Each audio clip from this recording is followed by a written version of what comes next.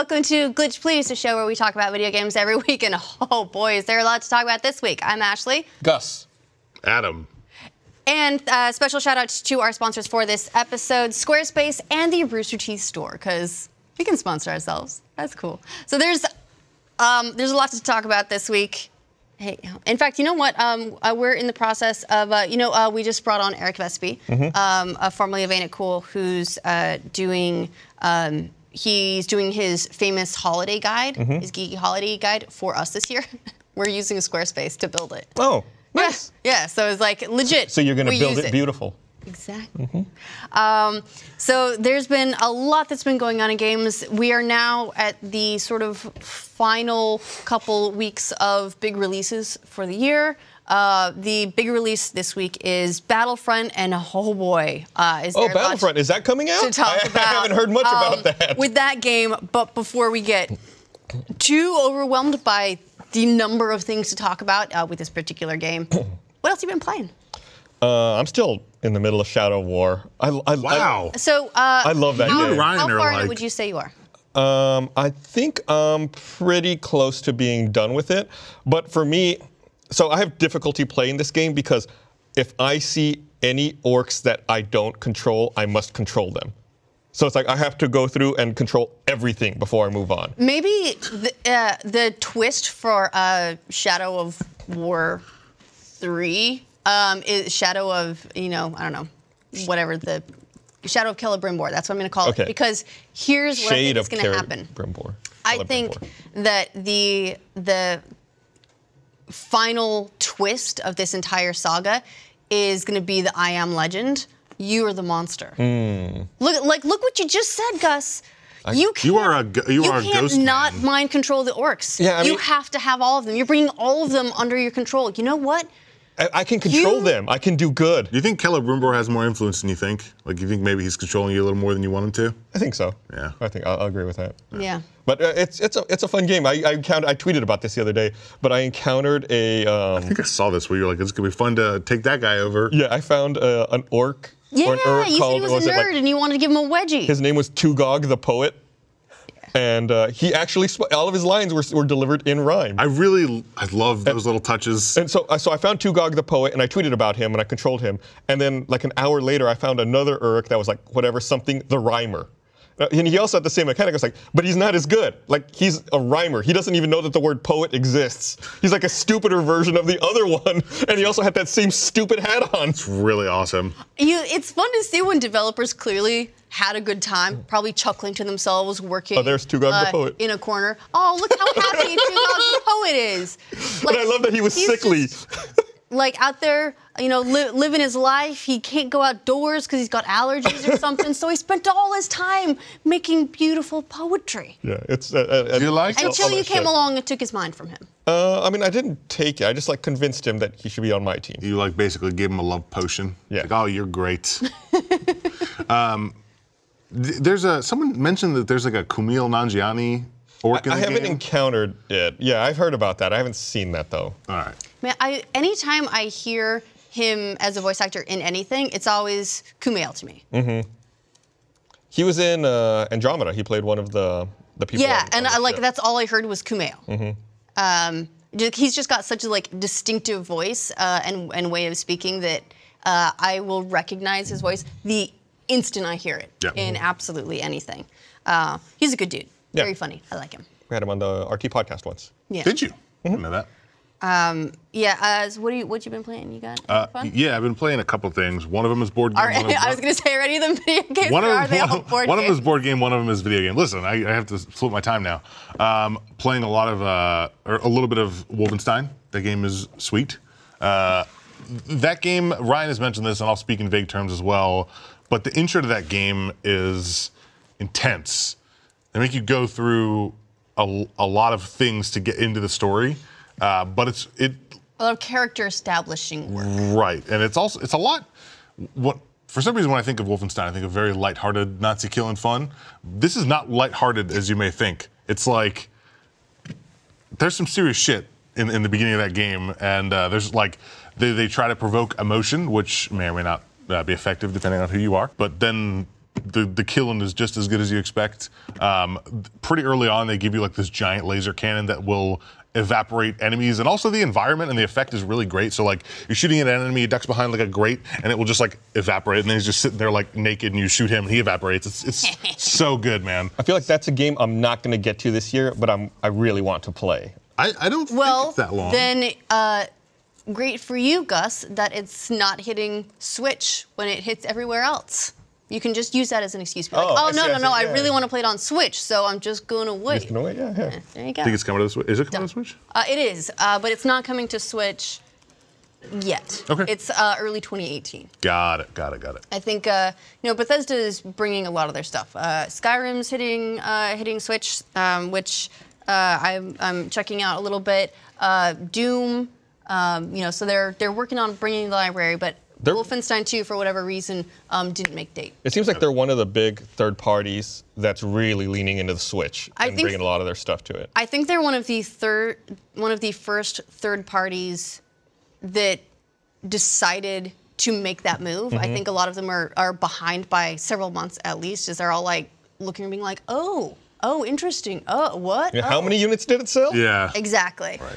So I think that Bethesda sort of got in ahead of the curve on a lot, which is why we're seeing so many games from them at the moment. But we'll see more third parties as we get there. I also played Dead Cells put out an update called the Brutal Update, and I'm not sure all of the patch notes, but they added stuff, which is good. But that game has changed a lot in the past 6 or so months that it's been out, and it is just as good as ever. I don't know, have you guys played Dead Cells at all? No, you recommend it to me all the time, but I've got so many games I'm behind on. This is a game you can jump into for 30 minutes and just do a run. It's like a Spelunky-esque game where it's a roguelike. Is it on Switch? Not yet, but I mean maybe one day. But it is. They've added a lot of weapons. They've changed some of the mechanics. They've added extra abilities. Like I think wall jumping is one of those that they added. But man, is it still really good? And if you haven't played that game, totally worth checking out. Even in its early access state. I don't have much to say about that other than it's real fun. Apparently there's rumors of it coming to the Switch, but there's no official announcement. It would be a game that makes sense on the Switch. Well, there are a lot of reasons to be bringing a lot of games to Switch, mostly because that way I can play them, and I want to play all of them on the go wherever I happen to be. The Switch has really driven home to me that as much as I love really, really awesome graphics, and we'll talk about it more with Battlefront II because that's one of its strengths, is just being absolutely mind-blowingly gorgeous. I'm willing to sacrifice a lot of that stuff to take that experience with me. I think that's the bet Nintendo was making, and I think it's paying off. I agree, but it's more like take it to bed, so I can just lay in bed and play before I go to sleep. Yeah. It's you want to play with yourself in bed before you go to sleep? Sure, I guess you could say that. So. I could, and I did. What have you been playing, Ashley? I've been playing a lot more Super Mario Odyssey. I was traveling a bit over the past weekend. I went out to LA. I took Eric Vespi out there. We were working on some stuff with the premiere of The Disaster Artist, so that stuff should be up on the site this weekend. And that was a lot of fun, but it meant planes, it meant hotels, it meant, I don't. Now that I've got a Switch, I actually don't take a gaming laptop because they're heavy and they're just a little bit less convenient. So I just take a tiny little light laptop and my Switch. Sure. And so far that's working out really, really great for me. With the caveat that for a lot of the games that are coming out already for Switch, I have a powered seat on an airplane because Mario Odyssey in particular, I'm discovering is just an absolute drainer on the battery. So really? I really do need to play it plugged in as much as possible. Still get a few hours out of it, it feels like. Yeah, like 2.5. All right. Most of a flight to LA. Most of a flight to LA. I've just been doing the power banks. They're awesome. Yeah, I do carry a power bank everywhere now, and I carry it in my Switch case. Do you use motion controls on the plane? No. Yeah. No, listen. No, I feel like this is like, I tried. I made fun of someone the other day for not using motion controls on a plane, and then I was on a flight the other day, and I was like, I'm not using motion Why controls. would you use motion controls on a plane? It's like easy Well, to, like, with Odyssey. Look how small the seats are. I can barely put my arms anywhere. Well, look, I can see it to some degree. Let's say you're a window seat and you're off, you're in your little corner, and you put out the little thing, so it's like on its table, and you got your little controllers. You can just do this. Yeah. Wiimote style. Because you remember We're a lot smaller than you. Putting the switch in the true as well. table for me is like here. This is where it goes, so I have to go like this. It's impossible. Yeah. For me, the way I play the Switch is like this, because that's the only way I can hold it. See, I'm so big. I'm like compact enough. It sucks. I'm travel size, so a lot of that stuff works a lot better for me because like I'm lower, so I got a better angle on the screen. I will say that I wish there were multiple settings for the kickstand in the back, so that you could have it either facing most of the way up. Right. Because right now it is at a pretty straight up angle. That kickstand's and kinda even for dinky. me, I wish it could be better. Well, the kickstand's designed to pop off. I know, right? Because So, which makes a lot of sense, and it's a very Nintendo thing to do. Be like, yeah, this is gonna get broken. Let's just design for that. Right. But multiple settings on it would be nice. Yeah, it's true. I know you can get cases that I do wonder, that. do you think you'll see like a aftermarket third party?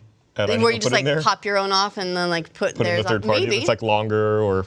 Well, the position it's in doesn't give a lot of room. I mean, maybe it does.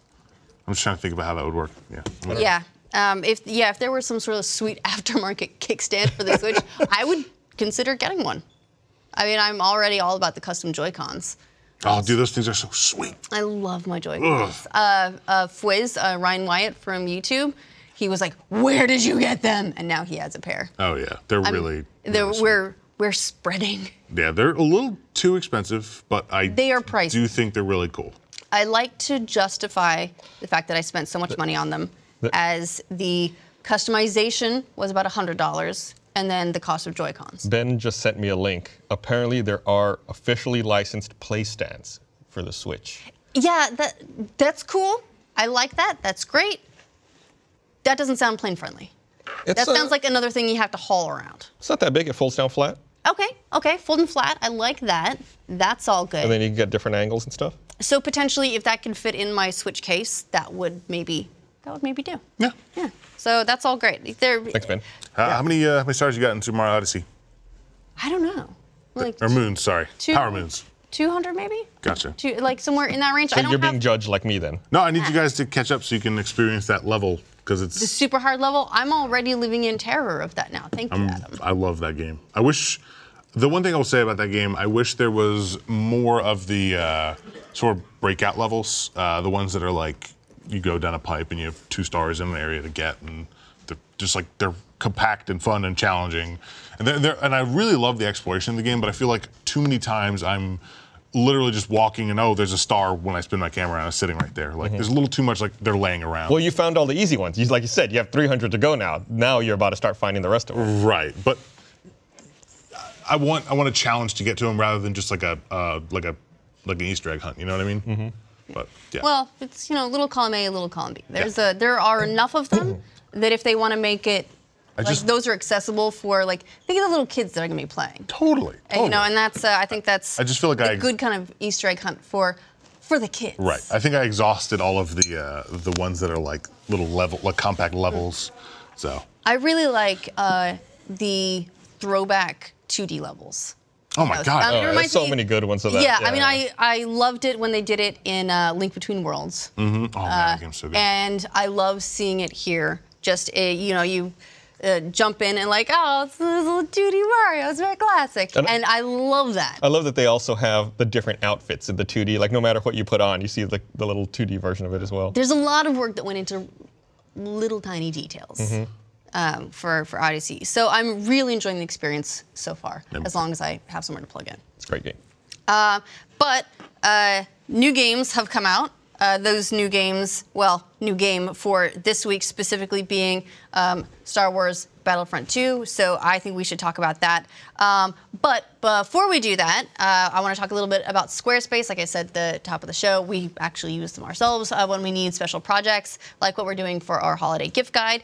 And this episode of Glitch Please is brought to you by Squarespace. Whether you need a domain or a website or an online store, whatever whatever, make your next move with Squarespace. Squarespace offers beautiful, award-winning designer templates, and you can create these really beautiful website or online stores with an award-winning template. It's an all-in-one platform. There's nothing to install, patch, or upgrade ever, and they've made it really, really easy to set up or transfer your domain on Squarespace. So instead of working with a bunch of vendors to maintain your online presence, you manage all of the domain and billing settings within Squarespace, and you can take advantage of their easy-to-use DNS interface too. Never been easier to sell products or services online. Squarespace allows you to manage your products, orders, and inventory easily. And you can start your free trial today at squarespace.com. Go to squarespace.com/glitchplease to get 10% off your first purchase. And speaking from experience, they're really good. Like, it's really cool to be able to you look at these different templates depending on what you want to get out of a site. You can select one. It takes care of all of that for you. And then you can start customizing colors and fonts and all of the images that you want. And it's just so easy to, especially if you're doing something like a blog. I've never used anything like it, where you can like drag in an image and it takes care of all the stuff for you, and you can just like start dragging it around and it pops in and out. But everything looks really, really clean. So it's fantastic. I can't say enough good things about Squarespace, and thanks to them for sponsoring this episode of Glitch Please and our discussion about Battlefront II. All right, so yesterday we recorded an episode of Glitch Please. We were all talking about, like we always do on a Thursday morning, and we were getting all ready to put it out. And then before we even hit publish, EA issued a statement about microtransactions, which are kind of a hinging point of the discussion on Glitch Please. We spent a lot of time talking about it. We did indeed. So we wanted to just make a little bit of an update. We're going to leave the discussion after this because I think there's still a lot of points that we stand by. Still pretty relevant. Because, so EA issued a statement late last night, and they said specifically, as we approach the worldwide launch, it's clear that many of you feel there are still challenges in the design. We've heard the concerns about potentially giving players unfair advantages, and we've heard that this is overshadowing an otherwise great game. This was never our intention. Sorry we didn't get this right. We hear you loud and clear, so we're turning off all in-game purchases. We will now spend more time listening, adjusting, balancing, and tuning. This means that the option to purchase crystals in the game is now offline, and all progression will be earned through gameplay. The ability to purchase crystals in-game will become available at a later date, only after we've made changes to the game. We'll share more details as we work through this. And that that statement came from Oscar Gabrielson, who's general manager at DICE. This would have been a great update if it weren't for that last sentence that said, but they'll return. But they'll come back. The thing that I don't get is, right, you're right. Like, that's shitty still. But it makes me still not want to play the game now, because now the only way to get progression is through in-game actions, which were already nerfed and fucked up to begin with. Right, they were which going were already balanced to try to get you to spend pay. money. So now it's just going to be a shitty experience where you can't unlock anything until they fix that. And if you had EA Access and you were playing early and buying these crystals and getting the crates and everything, players are going to be dope. EA Access players who had that head start cannot be caught up with now through gameplay. Right. Yeah, I mean, part of this announcement should have been, we're rebalancing to make it easier to progress. Right. Well, I think that'll be campaign step or through 2. in-game. But remember, yesterday we were talking about is there any way in 5 hours they can just yank all this out? And they kind of did. Yeah. They did. So I think honestly, I feel like it's important to give EA a little bit of credit here because this is going to lose them a lot of money. I mean, pessimistically, it's not money that they should have been banking on or building their game towards in any case, but it's not easy for a company to give up the revenue that's just on the table. I wonder a couple things. First off, pessimistically, the me looks at this and says, we still need people to buy our game, and then once we're sold through the holiday sales, we'll re-implement this, we'll make a couple changes, and then it'll just be like it was.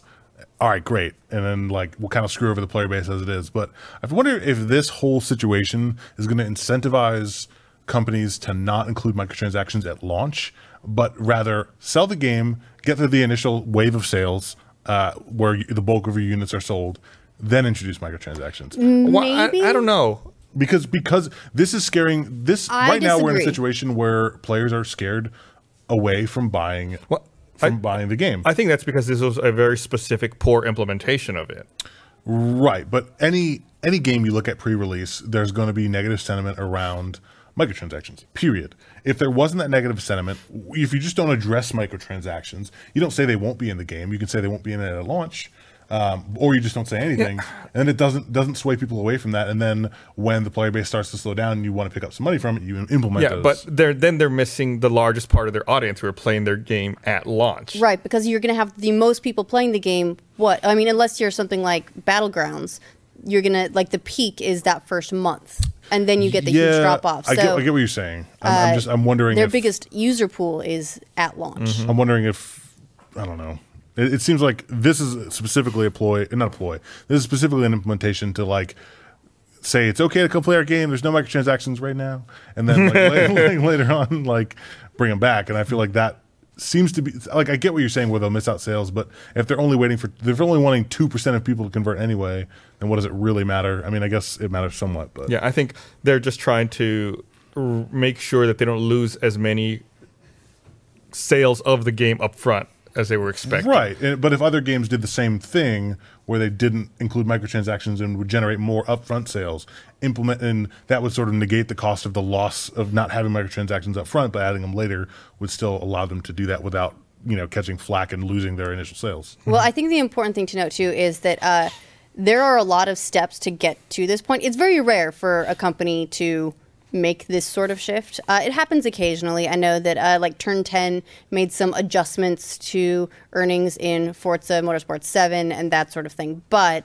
it's pretty rare for a company on launch night to pull the plug on their microtransactions, even temporarily. But there are a lot of steps to how they got there. And it was They've been fucking up for a while. It's been like this steady climb. There was the Reddit thread, or the Reddit comment that was downvoted, the disaster of an AMA, and that building across social media. So it started getting picked up with BBC and Forbes and all of those, like the financial types where, like professionals and other CEOs and people are paying attention to what's there. They don't give a shit about what's on Reddit. But then when you start advising people like, hey, the analysts think this isn't going to go great, that's when they start panicking. And reportedly, Bob Iger, the boss at Disney, called EA yesterday and was like, what the fuck? Wow. And then a few hours later, this statement went up and Crystals disappeared. The Crystals is just like the name for the version of credits let's that you obscure buy. your real money into this crystal Yeah. currency. Now you don't feel as bad for spending $100. Yeah. What's a crystal? Who knows? Well, it's like Microsoft points. Right. It's midichlorians.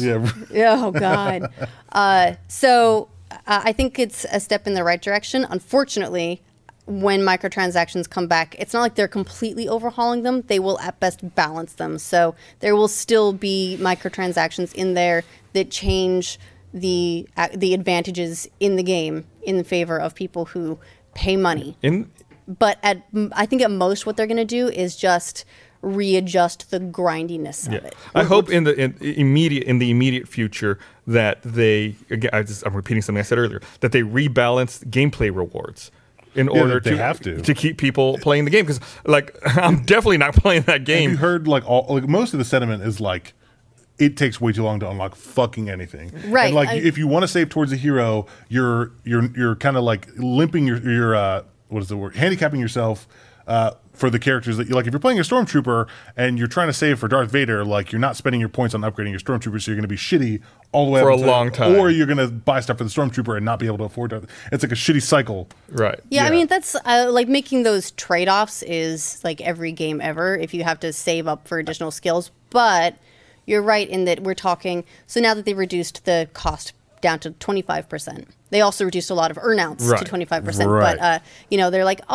maybe it's 10 hours now. That's still a very long time to unlock, this That's still this one 10 hours of specific hero. frustration and anger. 10 hours of playing like the worst kind of like, I have the shittiest character ever, now I can unlock this one for this one specific thing. Yeah. Yeah, but I think this is a good sign for gamers in that people are making it very clear that they're not happy about microtransactions that change gameplay balance, and I think developers will be paying attention to this, very close attention. Absolutely. Voices were heard. That's a good thing. Yep. And, and it did take things escalating to the point where, BBC is covering this, but it got there because people were making their voices heard across social media. Right. So, two things. What is the best case scenario for how these return? And then what is the more likely, what do we think is actually going to happen? I think best case scenario is they're like, all cosmetics, no more star cards. That's the ideal. That is the best possible case scenario for that, where there is so there's 3 different types of crates that you can get.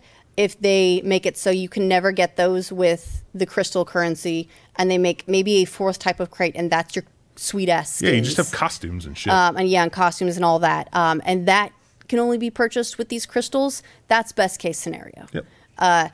More likely, yeah.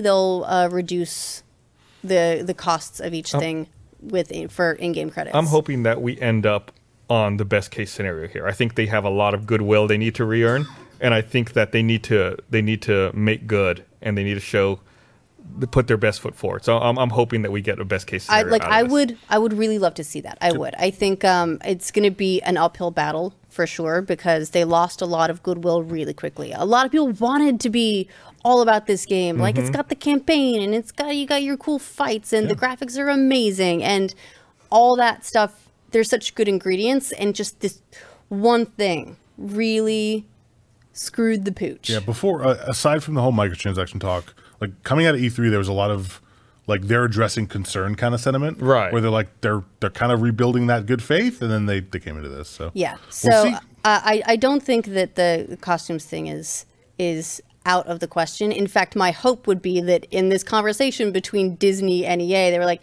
well, we could do this, but we need to be able to use the costumes, right? And then you would hope that Disney would be like, all right, you need to sort this out. Fix your shit. Yeah, I'm sure Disney doesn't want a bunch of bad press surrounding Star Wars when they've got a movie coming out next month. Yeah. People need to be happy and excited about Star Wars, not angry at it. Oddly enough, maybe not oddly enough, I think people's anger is directed through the proper channels. I think people are angry at EA and not at Star Wars. Correct. Yeah, I don't think totally. anyone's planning on boycotting the movie because they're mad at the game. I think that there's a very clear understanding of whose decision this was. But if Disney can lean on that decision and be like, we don't need any bad press around Star Wars right now, you fix it right now. That's good for all of us. Yeah. So fingers crossed. All right, we're going to return you to the regular podcast of the past, in which we talk about microtransactions as if they're still in the game, because they're going to be back in the game. And a lot of our concerns probably still stand. But we do have thoughts about like the game itself that are not horribly remember, EA, it's in the game. It's in the game. Star Wars Battlefront II is out this week. It is technically out tomorrow, or because we record the show on Thursday, and it's coming out for first members on Friday, today. And then, of course, it comes out, this episode will be out for everyone on Saturday. So, Star Wars Battlefront II. The pretty newest positive game reviews. from EA and DICE. This is the follow-up to Star Wars Battlefront that they put out a couple of years ago. This game does a lot of things right in that they've added things like a campaign, and there's the cool like dogfights in space, and all that's really great. The graphics are lovely, and no one is going to talk about any of that stuff because it is also a damn train wreck.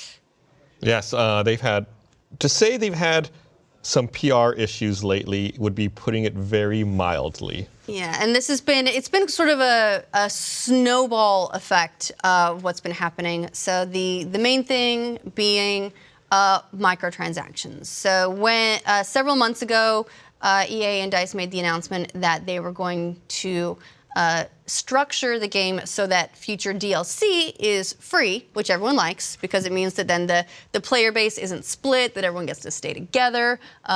Because I think they learned a lot from the first Battlefront they put out and so on. And so they said it'll be better for everyone if we keep the player base together. So we're going to make all the DLC free.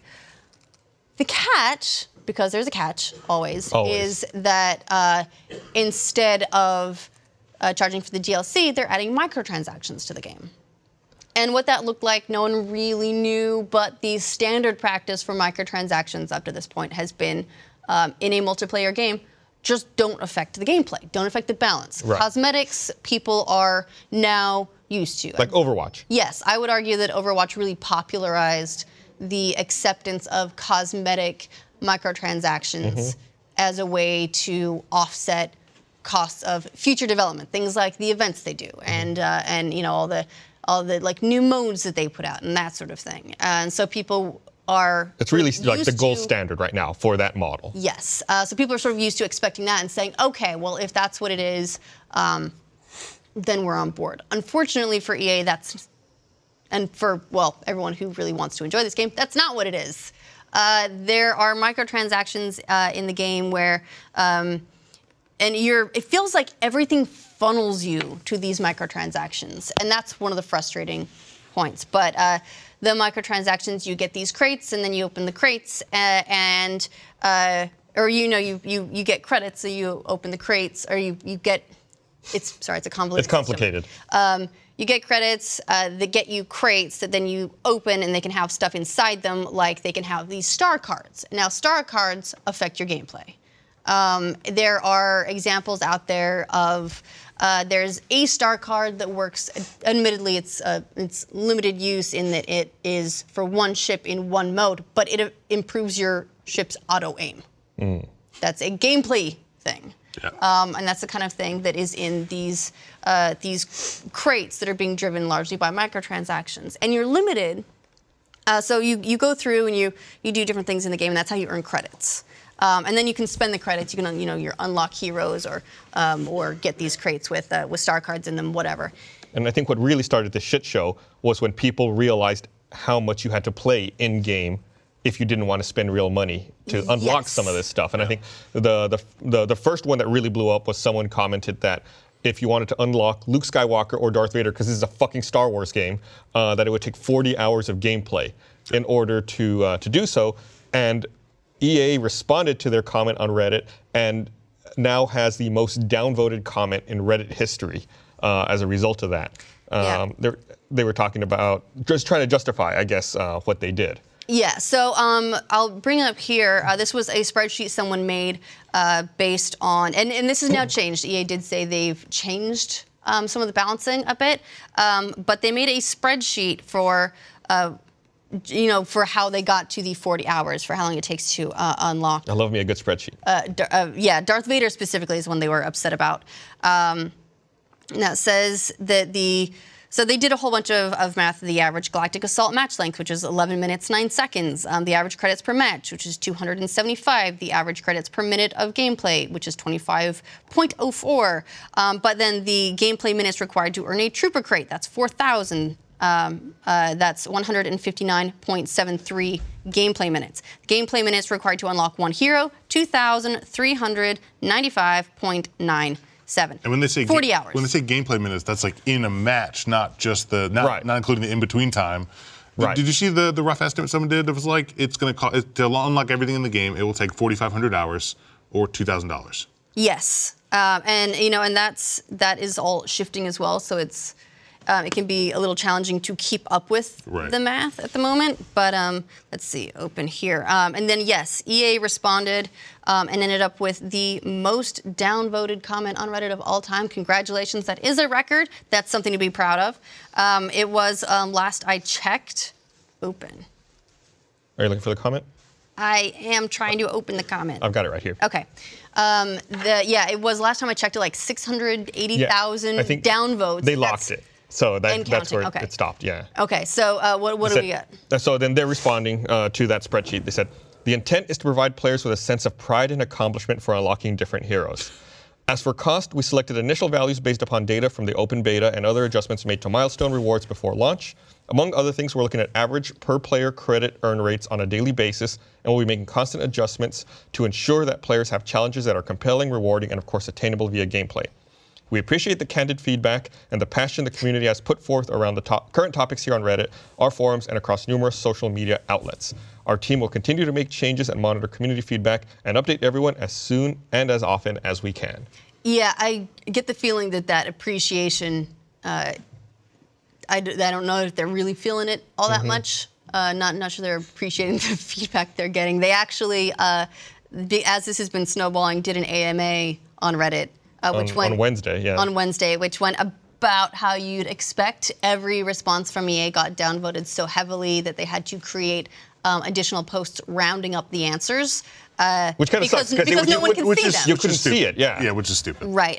People trying to send a message, and that I understand. But I get the sending a message, but the thing though that I understand why people were continuing to send the message as even as they're getting answers is that the answers they felt very much like lip service, like platitudes. There were a lot of vague non-answers. We should also mention that between these two events, EA also announced that they were going to reduce the number of credits needed in order to unlock those heroes. Yeah, so they reduced them like 75%. Yes. So they reduced them down to a quarter, which is great. You know what else they reduced? The number of credits you earn beating the game to 25%. Yes. Unbelievable. Also, the other scandal that was happening during all this was people were upset and refunding the game digitally on EA's website. And then EA saw that this was happening and removed the button to refund the game. Right, so you have to contact so you have support. to contact them through support, yeah, either chat or phone call. And then, of course, their staff is going to be completely overwhelmed. Let's say you have, let's just say you have 1,000 people who want to refund the game. Right. And I imagine it's many, many more than 1,000. But if you have 1,000 people and you've got 5 support staff working at the time, then the queues are going to be like you're basically frustrating people into not refunding. If you've got 1,000 people and it takes 5 minutes to take care of each customer, that's over 83 hours of work. Right. So it's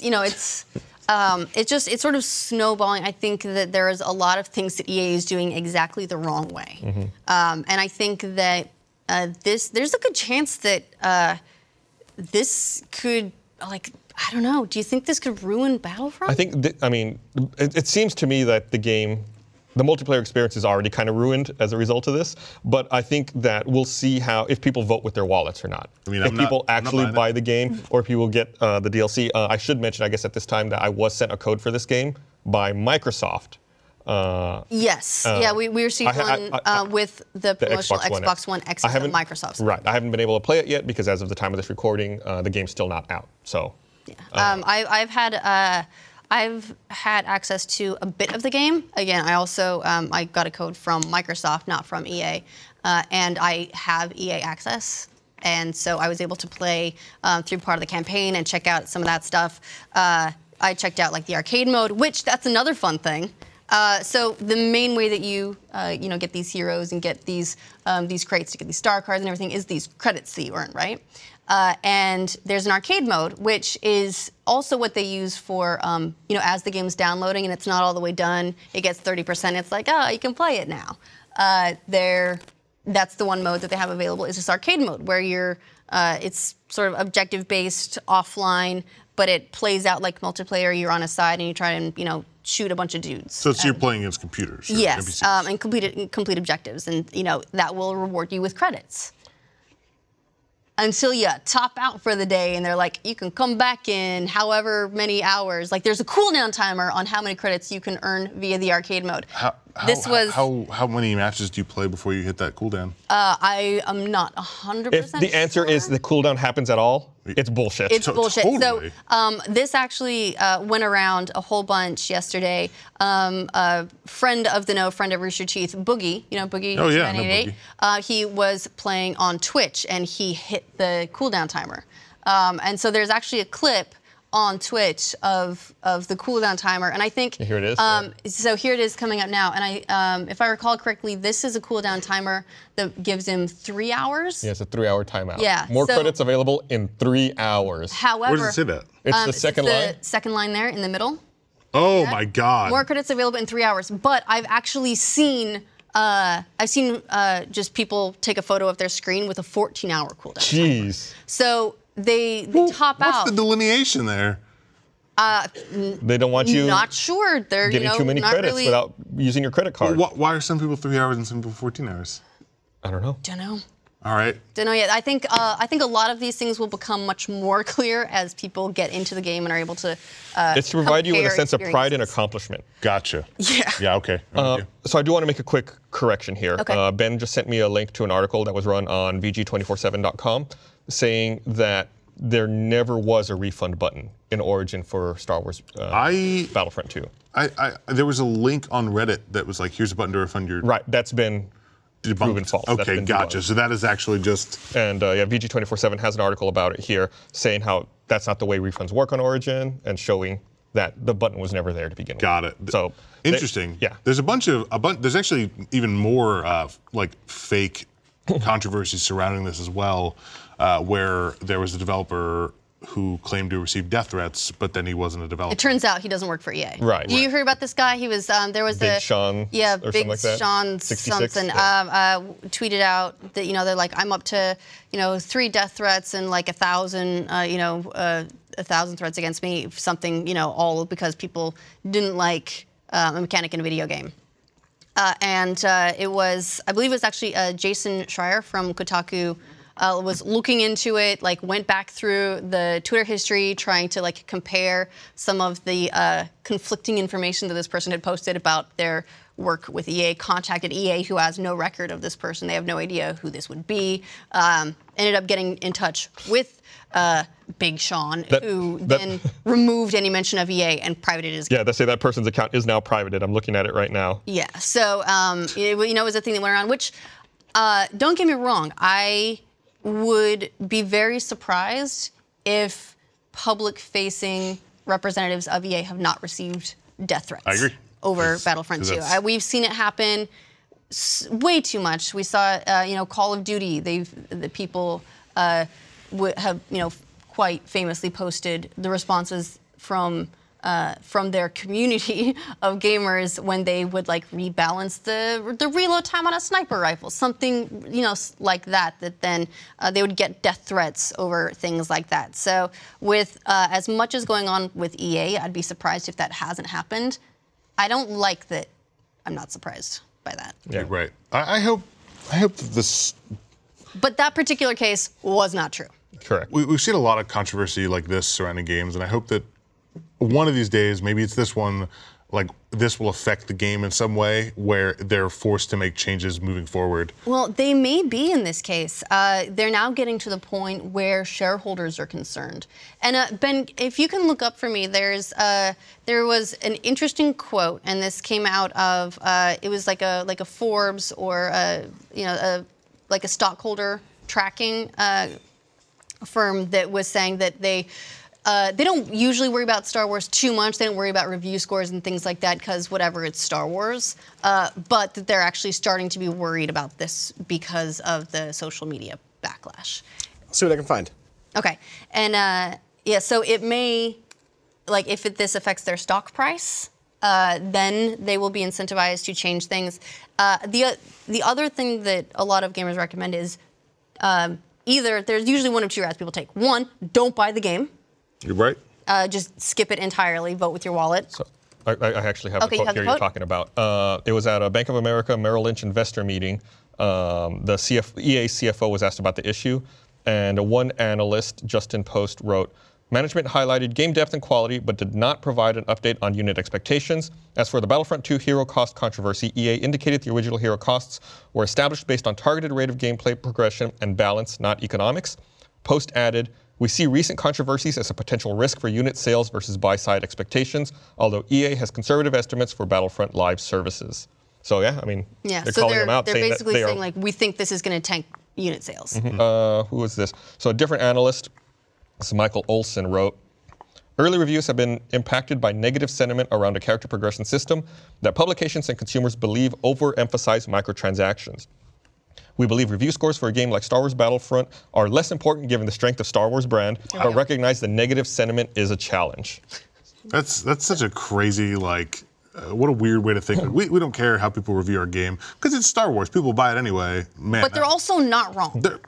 I hope they are. mean, look at- At some point. At If some you point, people look have at it to some degree, in the first Battlefront they put out 2 years ago, it sold 14 million units, and it was widely considered to be an empty game. Yeah. Beautiful, fun for a couple minutes, but the player base fell off very, very quickly because there was no staying power. There just wasn't enough depth to the game. And it still, in spite of all that, sold 14 million units. Yeah, it's crazy. I guess you're right. I mean, and that's on the strength of being people buy Star Wars. You're right. So I understand why they're like, the reviews are really going to be up an issue, but because there are a lot of people out there who are just going to be like, Star Wars, great, and buy it. Yeah, I mean, think about it, right? Like you said, it had 14 million sales. That's way bigger than 680,000 downvotes. Yes, it is. And that's one of the things that's coming up is people asking, like, what can I do to, make my voice heard? How can we let EA know that this is not okay? So people are saying, usually it's one of the two routes. It's either don't buy the game, give it a skip entirely, or if you want to buy the game, buy it, but don't buy microtransactions, which, if you ask me, is a bunch of people who don't want to miss out. They've got like a little bit of FOMO. They don't want to like not get the game because like what if they like it? But figure maybe that's enough. Honestly, I don't think that's going to be enough. No, I agree. I think that buying the game and handing over the $60 to $80, whatever, is not going to. That doesn't make a dent. No. In EA's revenue from this game at all. I think that if it's not going to be 677,000 people who, like all the people who downvoted that comment weren't necessarily all going to buy it and then decided based on that not to. So that's. Let's say it was 500,000 out of 14 million. It's like less than 4%. Yeah, and so if they're like, oh, well, sales are down 4%, and that's assuming that everyone who downvoted that was a purchaser and is now not a purchaser. Like it's really frustrating to feel like your numbers don't matter. And I will say, I'm going to get shit for this. I know I made the downvote comparison here in the sense of the larger number, but it is just one website. So, I mean, we'll see how that sentiment goes across to all other websites and people who don't have Reddit accounts or, don't read it and don't interact there. Yeah, so I think the real risk as something like this is, we all buy the game and agree not to just gentleman's agreement. We're going to not buy microtransactions. I don't know that EA doesn't miss out on that because they were probably relying on the microtransactions of like 1% of players anyway. In fact, there was a really interesting, actually very cool thread by a game designer who works for, I think, like Boss Fight. I'll look it up in a second. But he designs microtransactions for free-to-play games and had some thoughts specifically on EA's implementation. And he was saying, so his name is Damian Schubert, and we'll link to the thread in the link dump. He says, let's talk about loot boxes and how annoying it is to watch AAA publishers fuck them up from the perspective of someone who has to design them. I've been working in free-to-play games for 4 years, and loot boxes are pretty crucial to that business model working. But it is possible to do them ethically, and they are super easy to fuck up. The number one mistake that I've seen in free-to-play games is devs who don't understand that not spending is normal play. Most of your customers will never give you a dime. The Zynga Facebook games that used to spam your feed were a success if they had a conversion rate of 2%. A successful business model if 98% of your population never drops a dime. Things have edged up since then, and people designing these have gotten more sophisticated, but we're still in a world where the guys who plan microtransactions are delighted if 5% spend. What it means, though, is that the non-spendy version of the game is the norm. The game that you see as a non-spender is what 90% plus of your consumers will see. And Dungeon Keeper on mobile, remember that one that was the microtransaction nightmare, failed because what those people saw was a game where spending was absolutely mandatory, and that view of the game killed the game because that 90% plus of the population is your game's virality. They're your word of mouth. If you're free players, or in the case of Battlefront, your box spenders have a negative reaction, it can kill your word of mouth, it can tank your reviews, etc. And some people think that game devs don't care about keeping that 90+%, but that's not true. Most of the games need those non-spendy players because they're multiplayer games. In MMOs, you need people so that dungeon keys will fire. In PvP, you need enough people to make a match and matchmake them with appropriate enemies. And it's much more true in AAA games where the PvP is synchronous So what Battlefront got wrong was to put content that people consider core behind a hugely long grind path. They missed that this would be seen as the normal game.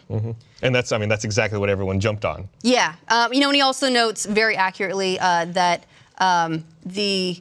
that once you go into microtransactions, players will rightly start to suspect that microtransactions are your motives for everything, and everything is driving you to spend more money. Because in most of the case, it is. It is. Yep. They're not locking you out of arcade mode because you shouldn't be playing it because it's better for your health to take a break.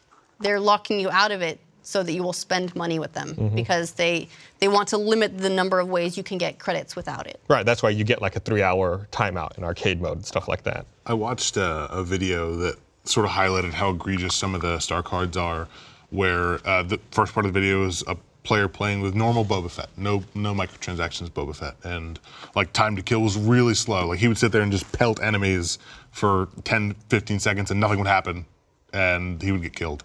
Then he went and bought some microtransactions, and his like time to kill went to like 2 to 3 seconds. It was insanity, the advantage that he got from microtransactions. Yeah, and these you can earn the credits, you can spend them on the crates, and you can get star cards without spending, but it's gonna take you, hundreds or thousands of hours to get what someone who just will drop $100 could get, and that's why people get upset about pay-to-win mechanics. Is that it means that you can't trust the game that you're playing to be fair, right, to be even, and once that trust is gone, why would you keep playing? And it's a multiplayer focused game. It is. Like, I don't know, sucks. It sucks in a lot of ways too, because there are some really great things about Battlefront II. Specifically, I've been playing the campaign, and I really like it.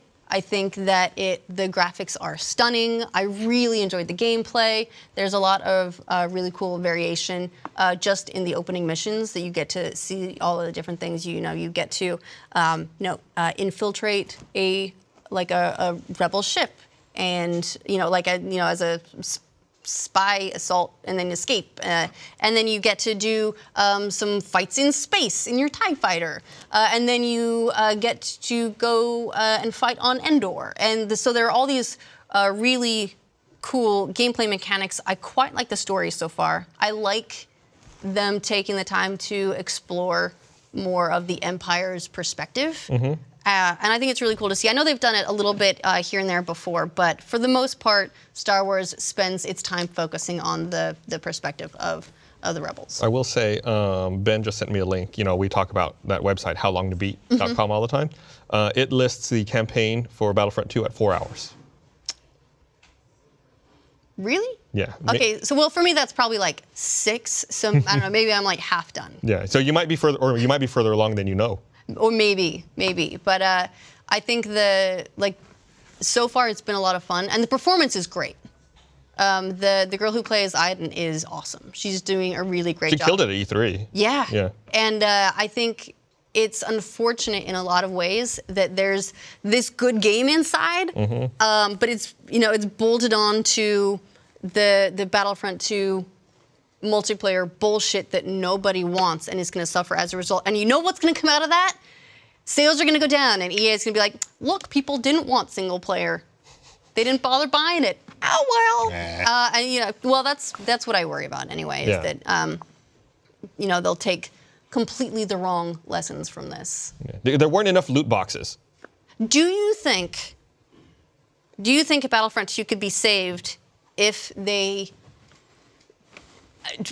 pulled an audible and somehow miraculously in the next 5 hours took pay-to-win microtransactions out of the game? I think it's still possible to save it. I think they could do that, but I think that we won't see anything like that. They're going to wait and see what sales are like initially for the first week, and then maybe make an adjustment. I don't know if that game is very good. I played a lot of the beta, and I think, for me at least, I think I still have the same problems that I have with Battlefield, and that is there's so much happening in one big battle that your contributions, 95% of the time, feel insignificant. Unless you're in a tank and getting a lot of kills or something like that, It's got to be a team player. Totally, but it's like Yeah. There's a lot of times where you just like going into battle and you get killed, then you're respawning and repeat and repeat and repeat. I'm bad at it, to be fair, but like also I just feel like a lot of the design around Battlefront and Battlefield is not for everyone, especially not for like someone who wants their contribution to feel significant. Yeah. So yeah, I think that's where we're at with Battlefront. I think for me, this is feeling an awful lot like the new No Man's Sky. It's a game that a lot of people were excited about that felt like it was doing a lot of the right things. Seems like they learned from the previous game. It seemed like they'd learned a lot. They were putting in the things that people wanted, and then they put in some things that people didn't want. Coming out of E3, it was like, wow, they're addressing problems. It's amazing. Fast forward 6 months. Yeah. Shit. Yeah. So I think I don't know. For me, if I had to choose, like, to drop my money on it and play the campaign and stay out of the multiplayer entirely, I can't do it. I really like the campaign, but if I had to make a choice there of putting my money down or just refusing and moving on to one of the other amazing games that that would very much like my time, I'm gonna do that. I can't justify spending that much on especially a particularly short campaign when I don't want to touch the multiplayer because I don't trust it. There's too many other good games to play. There's so many good games. Too many other great options this year, and I hope EA. I really, really want EA to take the right lessons from this. But we'll see. Who knows? Maybe they'll shut down DICE next and buy another studio. Anyway, that's just what's happening in one game this week. No joke. Pretty much all the news has really just gravitated, fallen into that well for Battlefront 2. But there is a lot of other stuff to talk about. But you don't want to talk about these things unless you're properly prepared. We're talking about being clothed right, so that you look really stylish, And that's why this episode of Glitch Please is brought to you also by the Rooster Teeth store, where conveniently enough, you can get things like clothes. Roosters, yeah, that's right. And teeth. And teeth. Honestly, we put out so much awesome new merch, especially this time of year. There's a lot of crazy stuff going on, lots of great sales. There's new stuff every single week. And yes, we talk about like T-shirts. That's like the main thing that's really easy, because T-shirts are a lot of fun. But we also do like hoodies and collectibles and socks. Everyone, come on, everyone loves socks. Or Couch Hop squiggly cups. There's all kinds of really fun stuff in the store. And it's also, if there is another Rooster Teeth fan in your life who you're starting to shop for Christmas gifts for, and you're like, hey, I know they like Rooster Teeth, or I know they like Achievement Hunter, or the Couch Hops, or the Fun Houses of the world, then you already know what to get them to make them happy. And you can get it at store.roosterteeth.com. And if you're a Rooster Teeth First member, you can not only get the latest and greatest merch, you also get 5% off at checkout. So you can get all that, save some money. Really, if you think about it, the more you spend, the more you save. It's simple math. It is simple math. And no microtransactions at all. You get exactly the thing that you pay for. All right, and honestly, I need to go raid the merch. Like the merch department, and just take all the new stuff, because I really like, in particular, for me, the new Barbara collection. Oh yeah, there's some good stuff in there. Yeah, they're a lot of fun. They're very much my style, so I'm loving those. But we've also got a lot of new stuff coming out for the holidays. So keep an eye on that. That's store.roosterteeth.com. Now, let's talk about some news.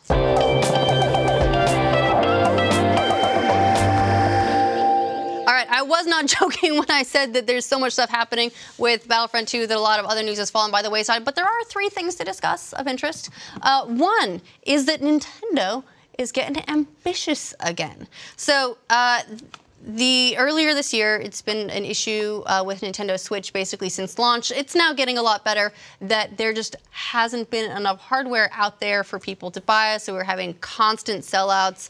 They couldn't keep it on shelves, and that was, of course, limiting the number of hardware sales they could make, which then limits the number of software sales that they can make, and so on and so forth. It's a vicious cycle. It's a vicious cycle, but it's it's a cycle that Nintendo goes through an awful lot. They just can't seem to keep hardware on shelves. In fact, the SNES Classic got restocked at Walmart yesterday. Gone in a minute. Wow. I still don't have one. I haven't been trying very hard, but yeah. So, it's a kind of a frustrating thing for a lot of people, but Nintendo's gotten a lot better about it recently. They have been talking about doubling the number of hardware units they're manufacturing and shipping. I think they're really, in particular, driving towards holiday, because this is the Switch's first holiday period. There's a new Mario game out, which means that in addition to gamers, like families, mainstream consumers are going to start looking for it, and they're going to be... I tend to think of like a lot of mainstream like gift buying people as having a lot less patience. Right. Like gamers will sit there and like wait and wait and wait and wait. And if your mom can't get you that, she'll get you something else. So they're trying to address that. It's the most dreaded thing as a kid is like, will your mom get the right thing or not? Right. And you're just like, oh God, oh God, oh God. Like I asked for a PlayStation, but she's like, here, have a Wii. Yeah, here's an It's Ouya. basically the same thing. Yeah, have a Ouya. It's this new thing I read about online. Or there's like all those predatory devices that have very similar names. Yeah, or it's like, hey, look, I got you an Atari. You remember having one of those when you, I don't know, I guess with that voice, it'd be like, when you were like negative 15. Hey, you remember that? I had an Atari. Right, but does your mom use that voice with you?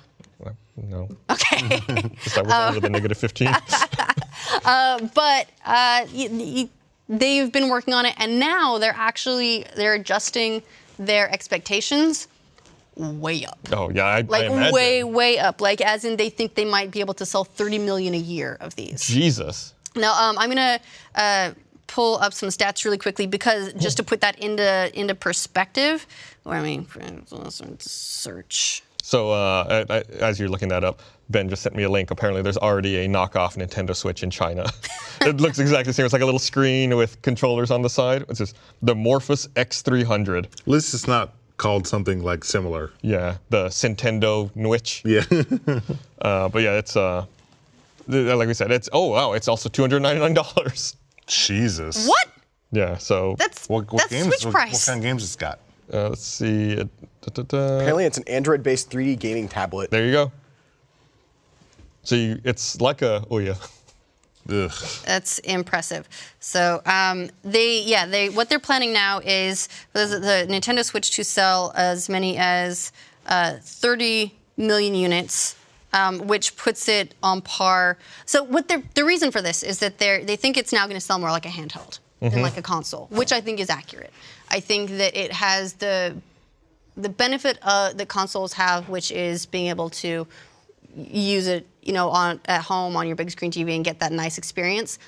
But because you can take it on the go, it has the possessiveness of a handheld. Like I don't want someone else playing my Switch.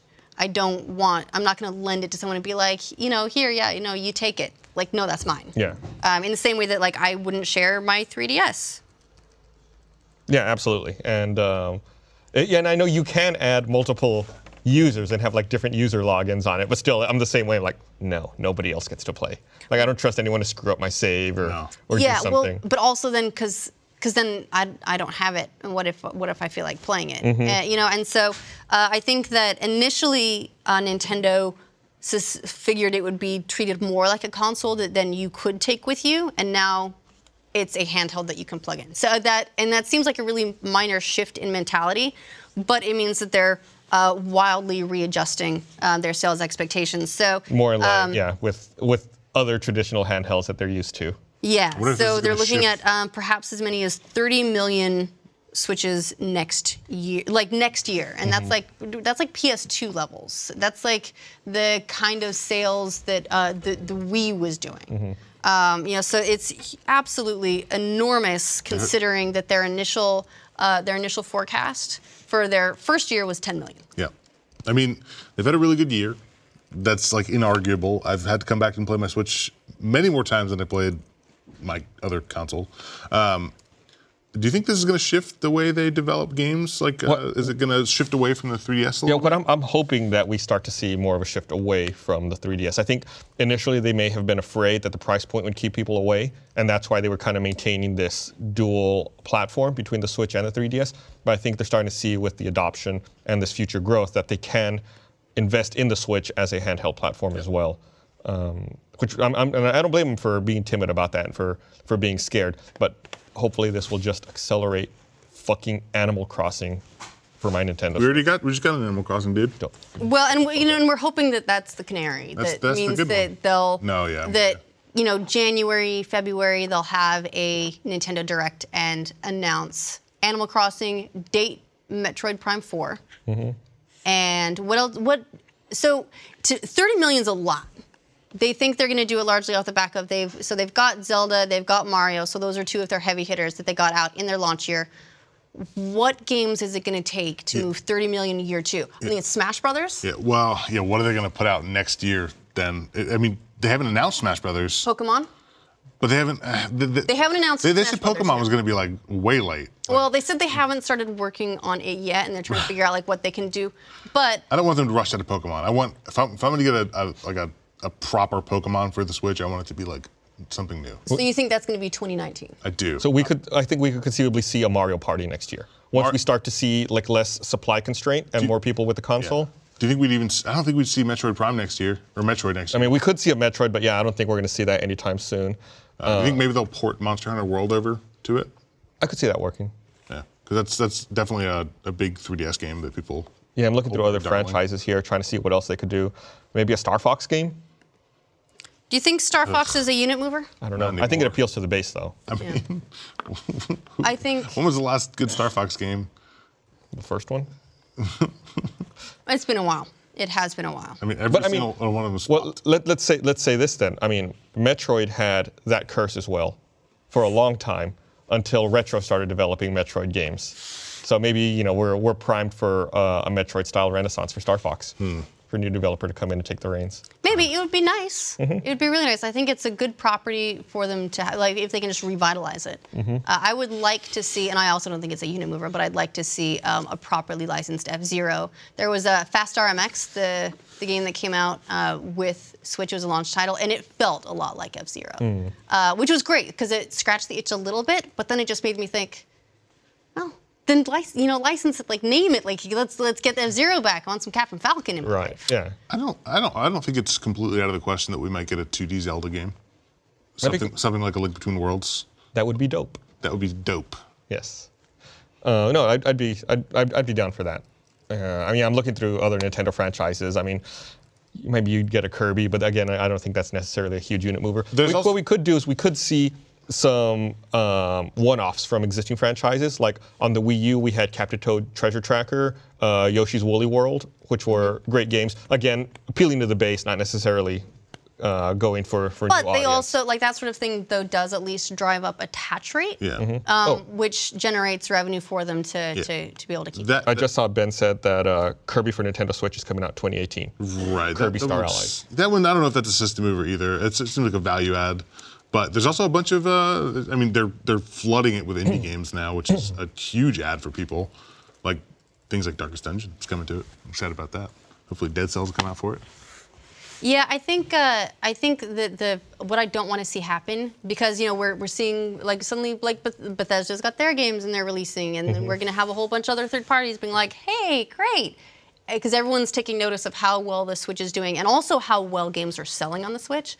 What I don't want to see is the return of the Wii games library. It's like a dump of crap. Shovelware. Yeah, I'm with you. And I think they've done a pretty good job so far of the higher profile games that have come out. I've had a great experience with really all of them. Yeah.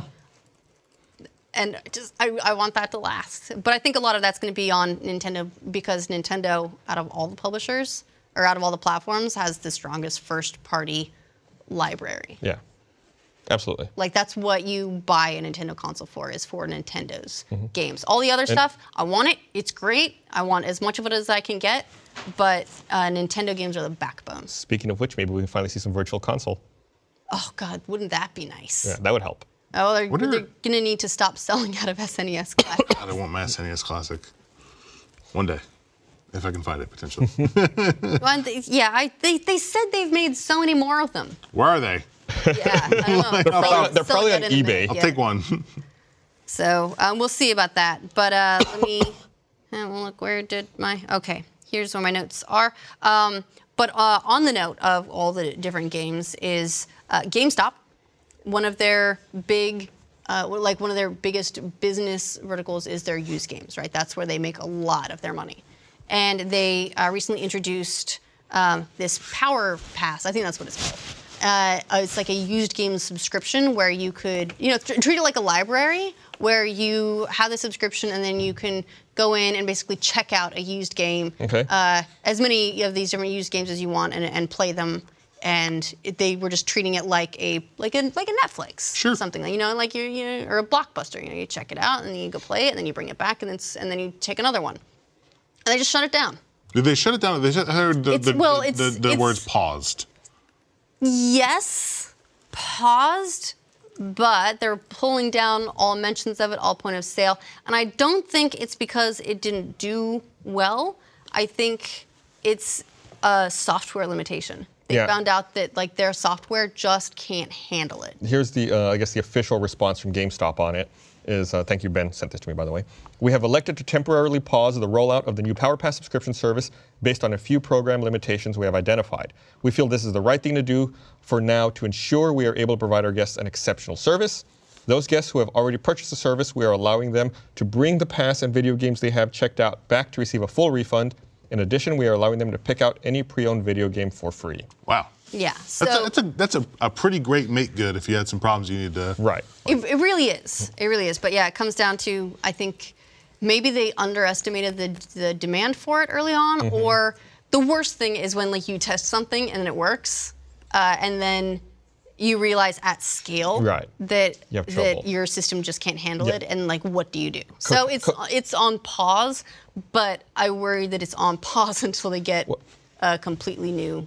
Kotaku reported that the employees were told to take all the signage down, but not to throw it away. It's all stored in the back. Okay, well that's a good sign. Right, because you just can't sell it right now, so why advertise it? And also, some employees speculated to Kotaku that it was the company's antiquated computers couldn't keep up and handle it. So it may be the kind of thing where they need to upgrade an internal. That'll be very expensive. Right. Yeah, but I mean, think of a lot of these internal systems like cash registers and stuff that a lot of businesses use. They're still ancient. Yep.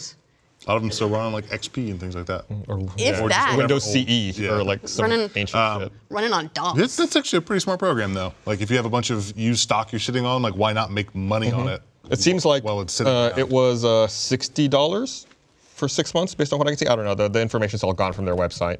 Yeah, so it's basically for the price of 2 retail games a year, you can have access to this entire backlog of pretty much every game that's ever been made, because by a week after launch, someone's selling games back. And after 6 months, you get to keep one of those games. That sounds like a great service. It really is, I think, a pretty good deal as far as those things go, because the used game prices, they do tend to be here's $5 a little much. 10 bucks off. Yeah. 10 bucks. So if you can do that and be able to check out and play all these games and have the experiences, that's great. The other question then being, it does seem a little weird to me that they might potentially be eating into their own revenue potential with a program like this. I think a program like this is aimed at Redbox and taking away people who go to Redbox and rent a game for a couple of days and return it there. I think, if they get them over to the GameStop ecosystem, they'll make less money per customer, but they can grow their customer base quite a bit. And I know that's on an ongoing basis a huge, I think, a huge priority for GameStop, because so much of new game sales is going digital. And that means that that's entirely vanishing from the retail ecosystem. So they're looking for a lot of new ways to generate revenue and stay afloat. So it was $60 for 6 months. Also, you can count on a certain number of those customers not taking full advantage of the service. So one customer rents a game for 3 months and pays $60, it's oh well, that's a lot of money. Oh, it's like a gym.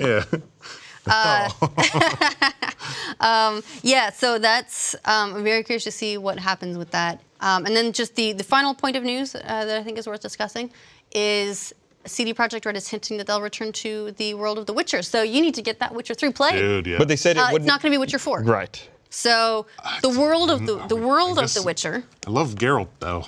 He's a good guy. I don't want to move away from Geralt's story. Yeah, but the universe is so big. Yeah. that world and that they've created. his story feels pretty complete. Yeah. So, but what would you want to see in a Witcher game that's not about Geralt? In a way that means that we don't Mass Effect Andromeda this franchise. I'm trying to look up to see what their specific. I don't really know. About it. However, there is one thing I would like to see, and that is like a remaster of the first game, because I came to that first game pretty late, and it didn't feel great to play. I think that's actually maybe a smart idea. I think The Witcher 3 reached such a critical mass and such a wide audience. Yeah. Maybe it would be good to go back and remaster and bundle the older games to get people. I would almost say remake that first game. There's a lot of people who hopped on with Witcher 2, and more people who hopped on with Witcher 3. Yeah. And I think they did a good job of onboarding new players, but I am an example of someone who I didn't play the first one. Mm-hmm.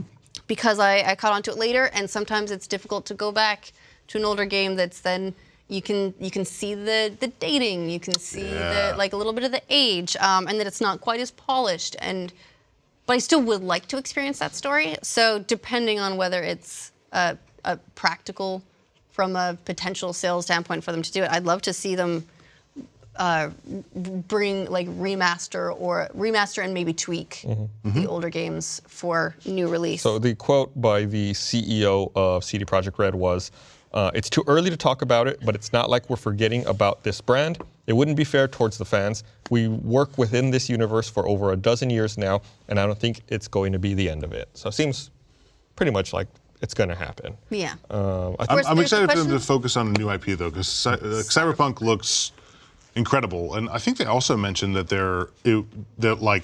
I think they said something along the lines of like games need online services these days. So I'm hoping that means that Cyberpunk they're gonna go whole hog and just be like, Cyberpunk's an MMO, great. That was going to be my suggestion for a Witcher, for another Witcher game. Like a Witcher like World? a MMO style game. Yeah, that would be amazing. Interesting. Super amazing. But at the very least, hopefully, Cyberpunk has some sort of online cooperative elements where it's sort of like Dark Souls-y, where you're living in this world where you see like shadows of other players, but not necessarily like directly interacting with them. Well, they have spoken.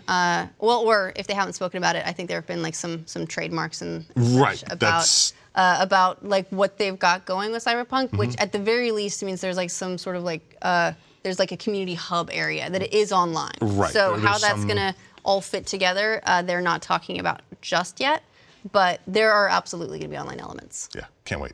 Yeah. So pretty excited about that. All right, next week is Thanksgiving week. So keep an eye out for all of that. We will have an episode. It is pre-recorded. It's probably going to be a little bit shorter than usual, but we'll talk about all things that we're thankful for and, really get into the spirit of Thanksgiving. And we will, of course, have a new episode of New Game Plus exclusively for Rooster Teeth First members on the website. If you're not a Rooster Teeth First member yet, you can get a free trial so you can check it out and see if it's for you. And we'll have more of that coming up as well. And just want to say big thanks to everyone who's watching and sending in questions for us and all that. We're having a really good time with video games, even when we have stuff like Star Wars Battlefront II that can be really frustrating. So we'll see you guys next week.